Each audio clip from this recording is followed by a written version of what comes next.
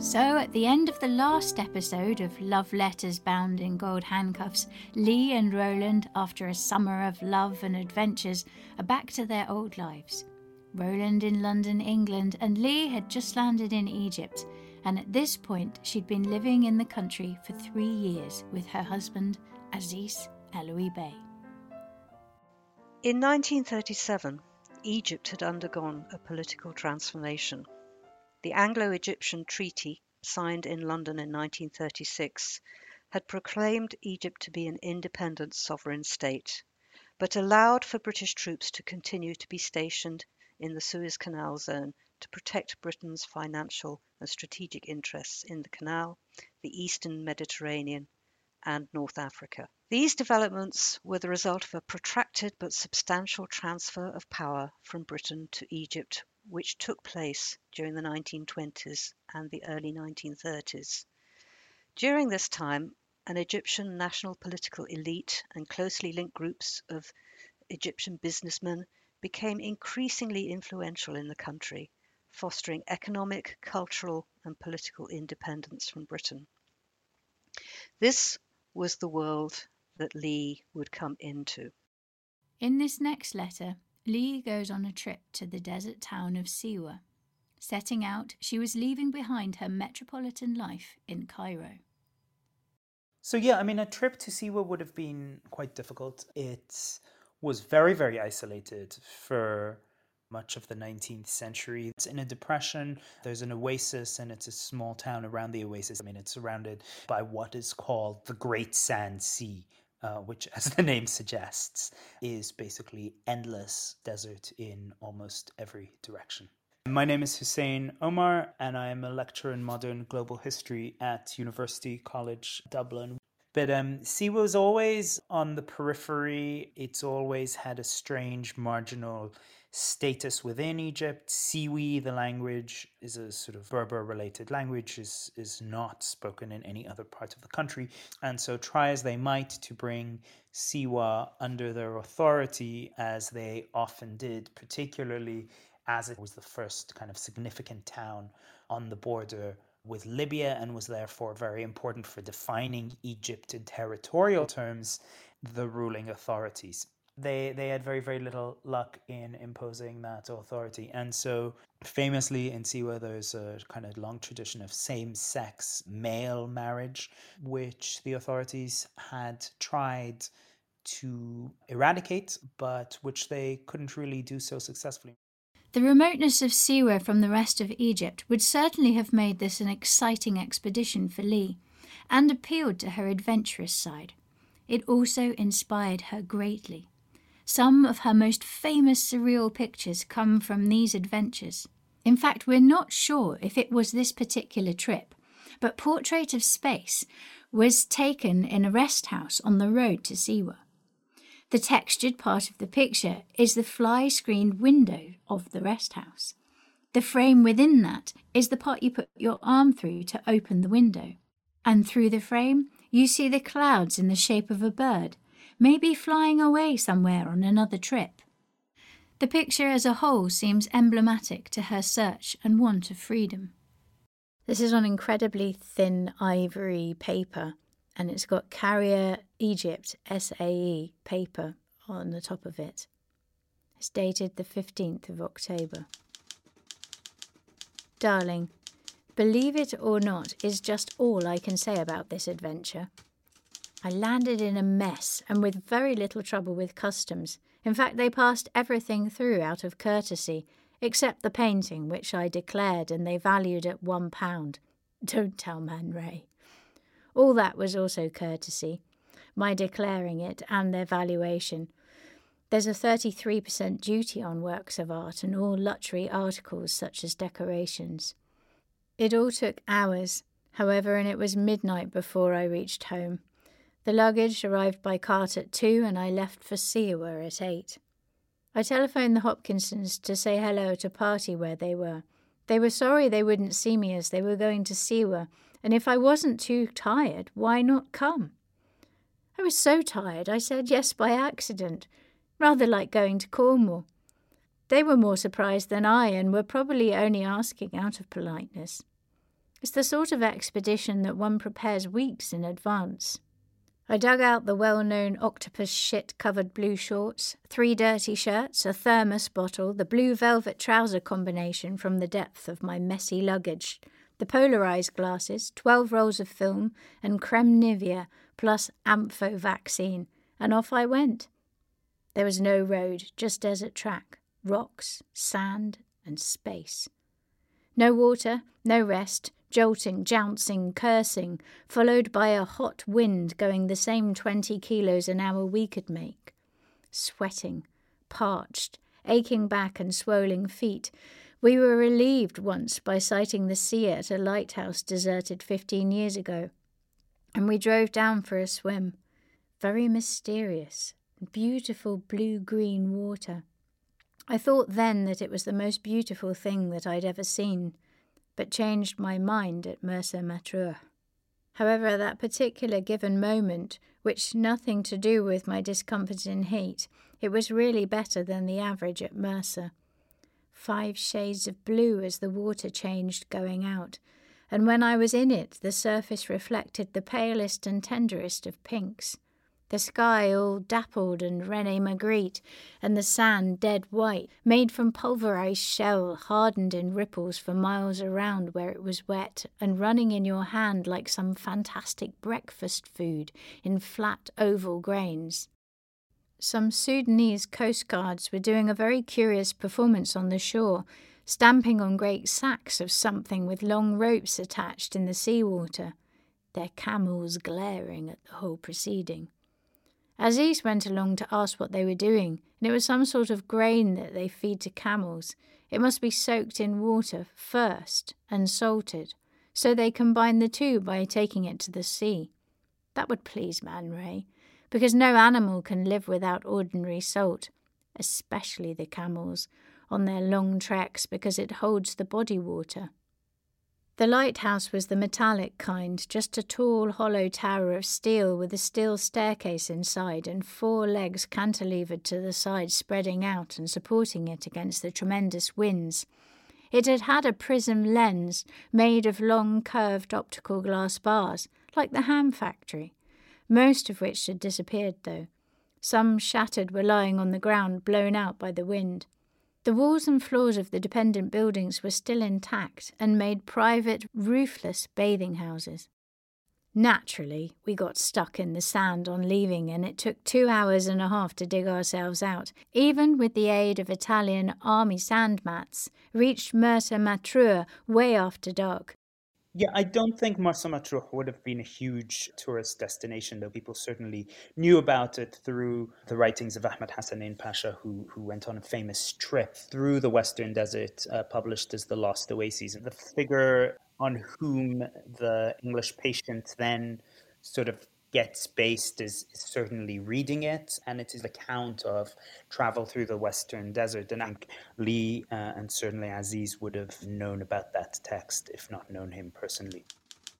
During the last scare, it was a military post of several thousand troops, and is now the principal coast defence because they were old Roman wells, re-excavated and put in use, and very rich soil which eventually can be put back under cultivation with irrigation as the Romans used to do.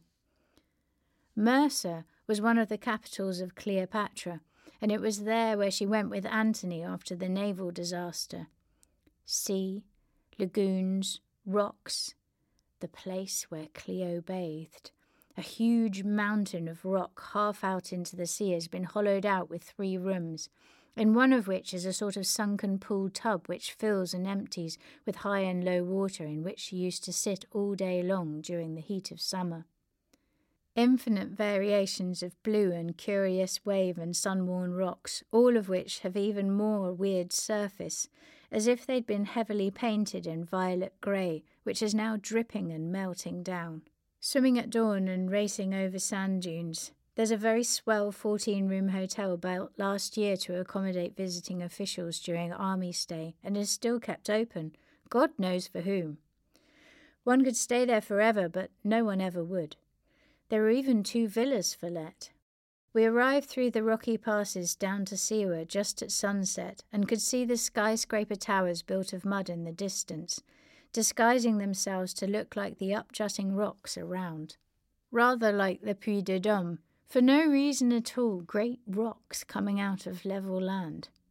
Though, in France at least, there was a mountainous area around. In the distance, the rocks looked like savage thatched huts, with the hard surface thrusting out under the worn soft rock below like a roof. It was already dark by the time we reached the rest house. I was in a state of collapse from the trip and didn't recover until the drums had been beating for hours for the fantasia of Siwan and Arabic dancing that had been scheduled for the evening.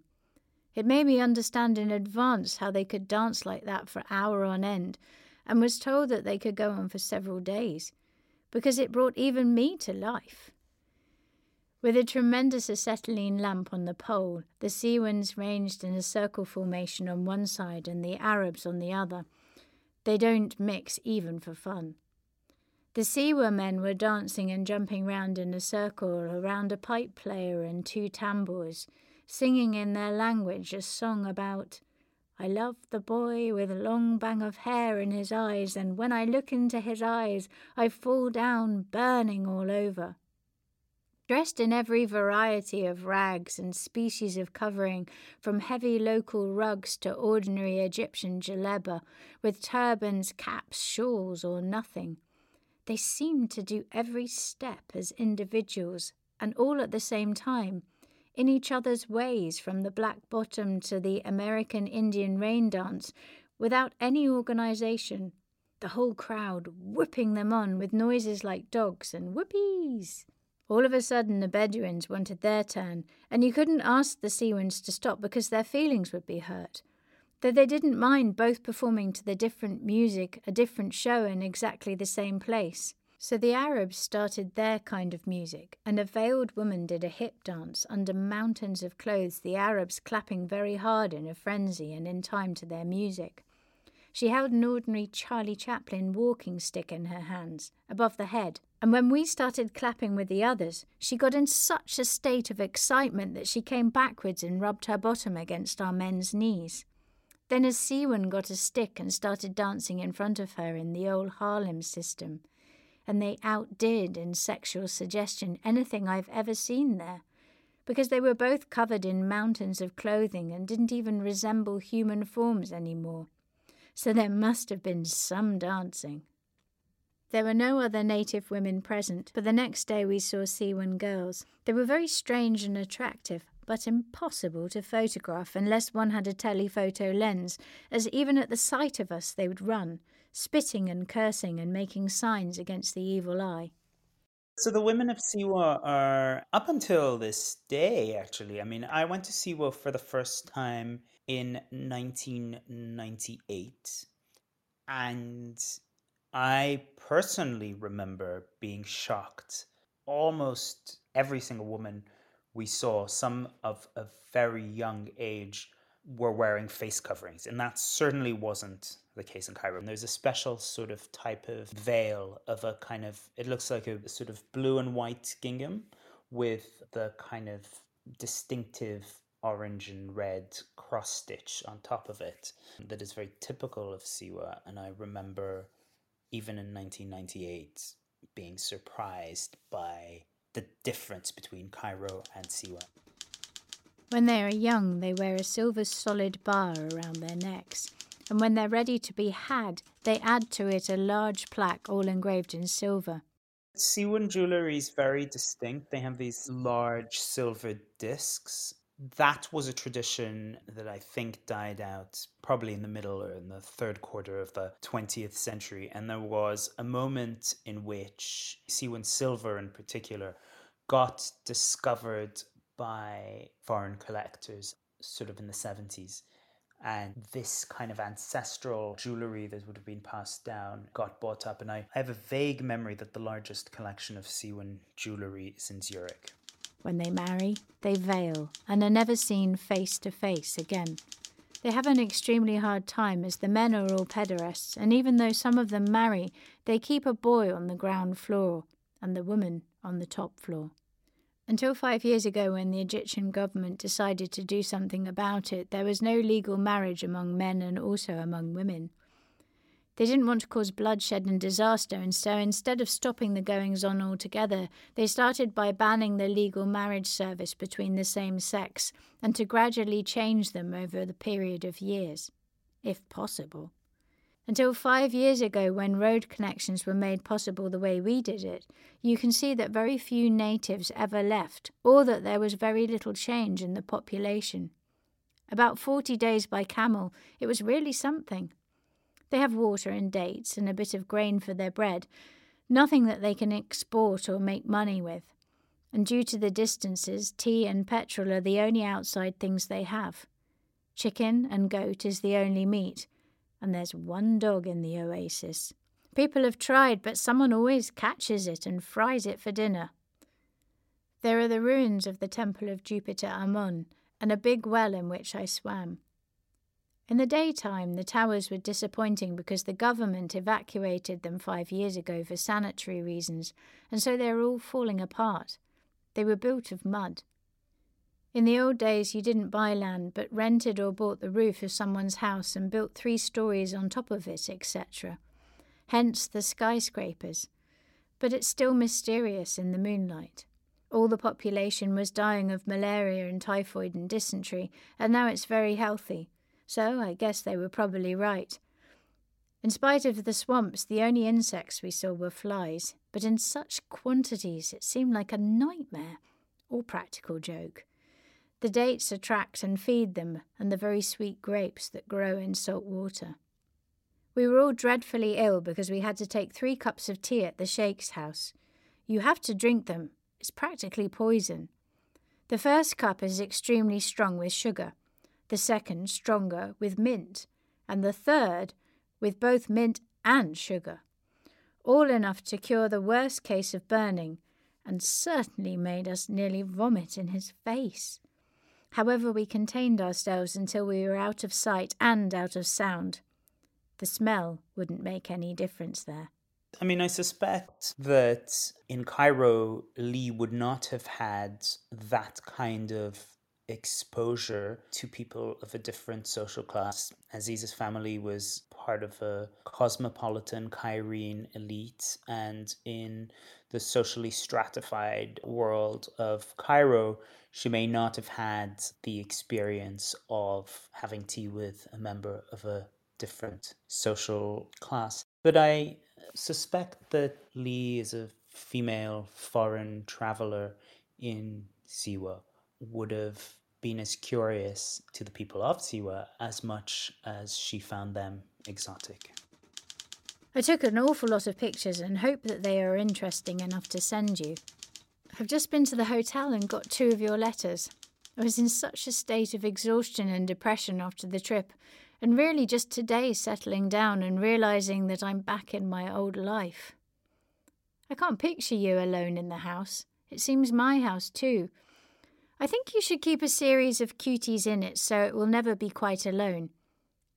Incidentally, cutie's right, though I find the letters QT better, as it means in Yankee slang, on the sly. Used in this manner, I will take her out on the QT or do something on the QT. I'm in the 7th circle of paradise about my portrait and can't wait. I'm planning to come down myself to fish it out of customs. I think it ought to be insured, but don't for anything mark the real valuation on the shipment, unless it would automatically invalidate the insurance. Is the background pink and the face yellow, or vice versa? I can't remember, as I'm too dizzy at the prospect to think of it straight. As you can imagine, I've had no chance to open my baggage properly or get any of the misplaced or undelivered pictures in order. Also, I'm only staying in Alex 2 days longer, so I won't be able to do anything about it until reaching Cairo. As you can see, I'm out of practice with this machine or any other, but I'll practice on you. Besides, being tired makes me put words and letters backwards. This is the only airline paper in the house, so I've had to go back and use the reverse side. Also, Aziz has been reading over my shoulder from time to time as I wrote, so it will have to stay just a descriptive letter. I haven't time to write what I want to. Just to say that I love you more than ever, and darling, I hope you meant everything you wrote me. I think of you constantly and maddeningly, and often speak or say something as if you were there and would understand what I'm talking about. And then it's such a horrible shock to have to catch myself up, and such a strain, and I want to cry and scream for you. Write to me at the house from now on, unless I tell you differently. Villa Al-Bait, Sharira Sabri Pasha, Doki, Giza, Cairo. Your Duke. The street, Shara Abdurrahim Sabri, which is one of the main streets going through Doki. It's a kind of leafy, then suburb of Cairo, and it's just across the Nile from the island of Zamalek, where a lot of the people that Lee would have socialized with would have lived. Thursday, 21st of October.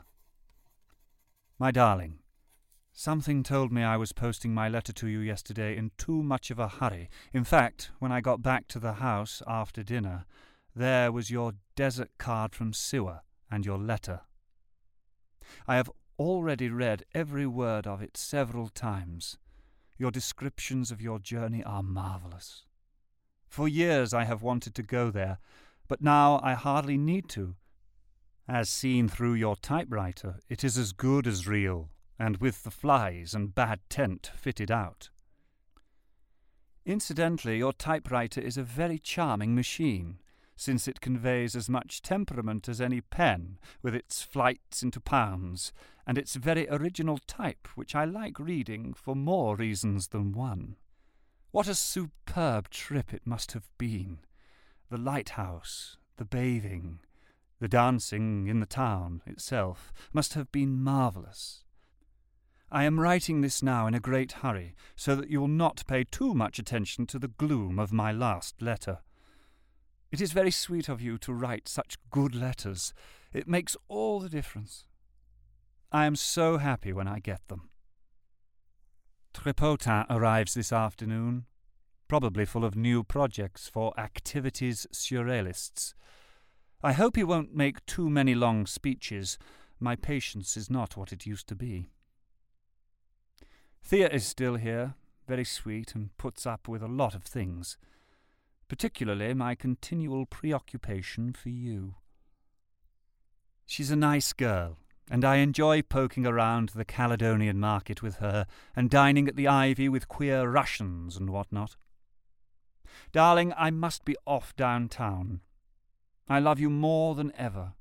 I love you with every fibre, nerve, bone, muscle, sense, gland, hair, tooth, eye, etc. Don't forget to send the photos of Siwa when you can. I hope there are some of you among them. All my love. Roland. In 1937, it was clear that Egypt would be vital to the British should war break out, and was likely to become the centre of operations in the Middle East. However, this was not a priority shared by the Egyptians themselves. The Egyptian government would offer only nominal support to Britain, while the Egyptian people themselves were largely apathetic. It was a society which was changing. It was discovering its own identity, its own culture, and colonialism and the old guard was in decline. It is not surprising that Lee found the expatriate society difficult to join when she came there after her marriage. 22nd of October. My darling, I'm so depressed. It suddenly hit me. The gloom and the letdown. I want to cry, and I do cry. I'm back just long enough away from you, just far enough, and love you just enough that everything is unbearable. It was all very gay, dashing off to the desert, scarcely arrived in port, and the first 2 days of Cairo were laughing and homecoming, full of how are yous and what did you do, and vows of making it an amusing winter. Wherefore I've been to the cinema 3 times, a garden party, a picnic, a bridge, the lending library, the swimming pool, and to bed with insomnia. That will complete the entire schedule for the next 6 months. Only maybe I'll get So I Like It, or Don't Mind It, or anything else. But I can't go on thinking of you, permanently, gnawing secretly. It's poisoning me and killing me. The only bright moment was going to the framers this afternoon. Naturally, any instinct or bright ideas completely betray or desert me in the face of fact. The minute I'm here, I become devoid of any inspiration.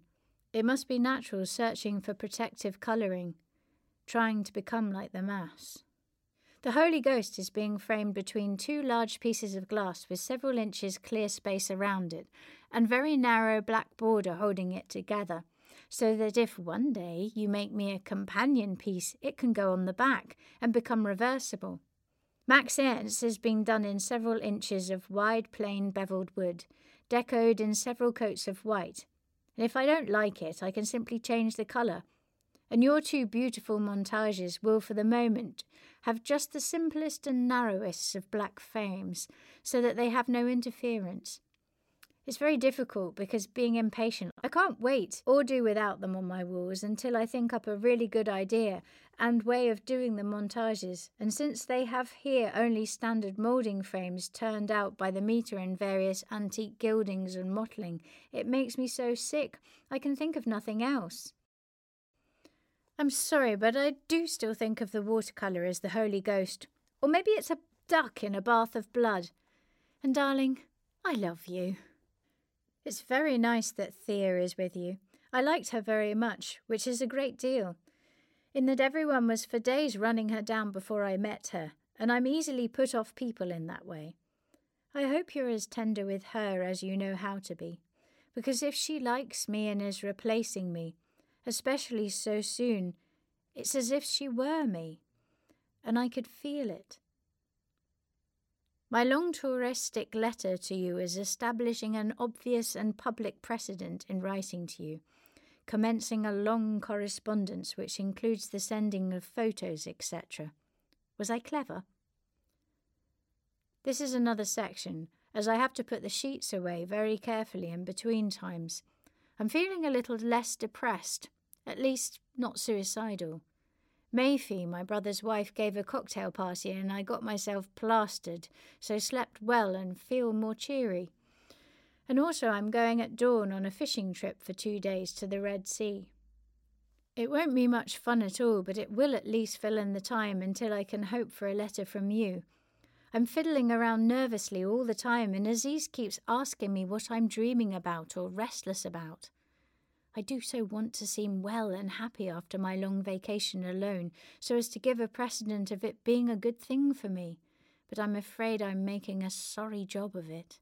Don't think I'm even more stupid, like I was about your swimming too far out, but would you ask or tell your brother Leon to let me know if you're ever ill, or if anything happens to you, such as jail, sudden death, or change of heart and loss of memory? It worries me to know that you might be in the middle of having an appendix out and that I might not know it. Please arrange that and tell me when it's settled so I won't be frantic if I don't get a letter from you sometime for a long time. I've done the same with my sister-in-law, as I had to break down and tell someone about you. She's very sympathetic, and I couldn't have chosen anyone more suited to a situation of this kind. Lee had 2 brothers, her older brother John, who she didn't get on terribly well with. They were hugely competitive, and I think that actually the competitiveness between the 2 of them is part of her driving force to be successful when she's younger. He became a very distinguished aviator. He built his own aeroplane when he was only 17 years old, taught himself to fly, and became one of the first pilots to fly the early gyrocopter, which then became what's now known as a helicopter. Eric was Lee's youngest brother, and he was the one who'd been her studio assistant in her New York studio. He was also the poor sod who had to close up her studio and put everything away and sort everything out when she decided to up sticks and move to Cairo with Aziz in 1934. I think Lee felt quite guilty about this because she was leaving him at the tail end of the Depression in America, so for him to find another job would have been quite difficult.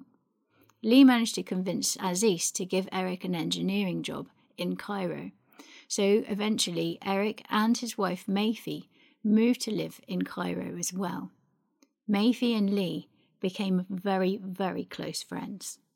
You might have noticed just a little bit earlier that she mentioned very briefly about being stupid about Roland swimming out too far in the sea.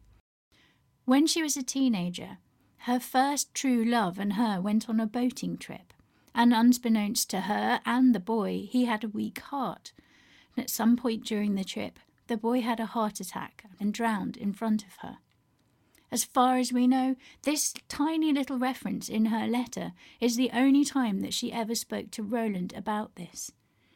It's very much an example of her not imparting the full information about the traumas that she had as a child, like her childhood rape as well. And these kind of things Roland never found out about in full until after Lee had died. I'm so pleased at the idea of my portrait, but I'm very sad that yours has so permanently escaped to America. It was much less like you and really not as good a picture as the one of me, but I hate to have it so far out of circulation as America.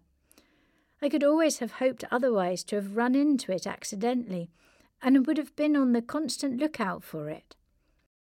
The background was pink, and the face was yellow, and the hair was green. The portraits that Lee mentions here are part of a set that Picasso painted at Mougins. He painted Lee 6 times and Roland during this period. The fate of Roland's portrait is particularly interesting. Roland claims it was sent to the United States, but we don't think that was true. Many, many years later, the photographer David Douglas Duncan got access to Picasso's inner sanctum, where he kept the paintings he didn't want anybody else to see. And there was a painting which we believe to be Roland Penrose's portrait by Picasso. In that moment, Picasso was painting the men of the party, Paul Éluard and Roland, dressed as women, as Arlésiennes. There's a wonderful picture of Paul dressed in this manner, breastfeeding a cat. And Roland also has become an Arlésienne. I think it was a kind of running gag at that moment. And I think Picasso didn't want Roland to see the painting because there were a few kind of like unfinished areas, and he wasn't satisfied with it.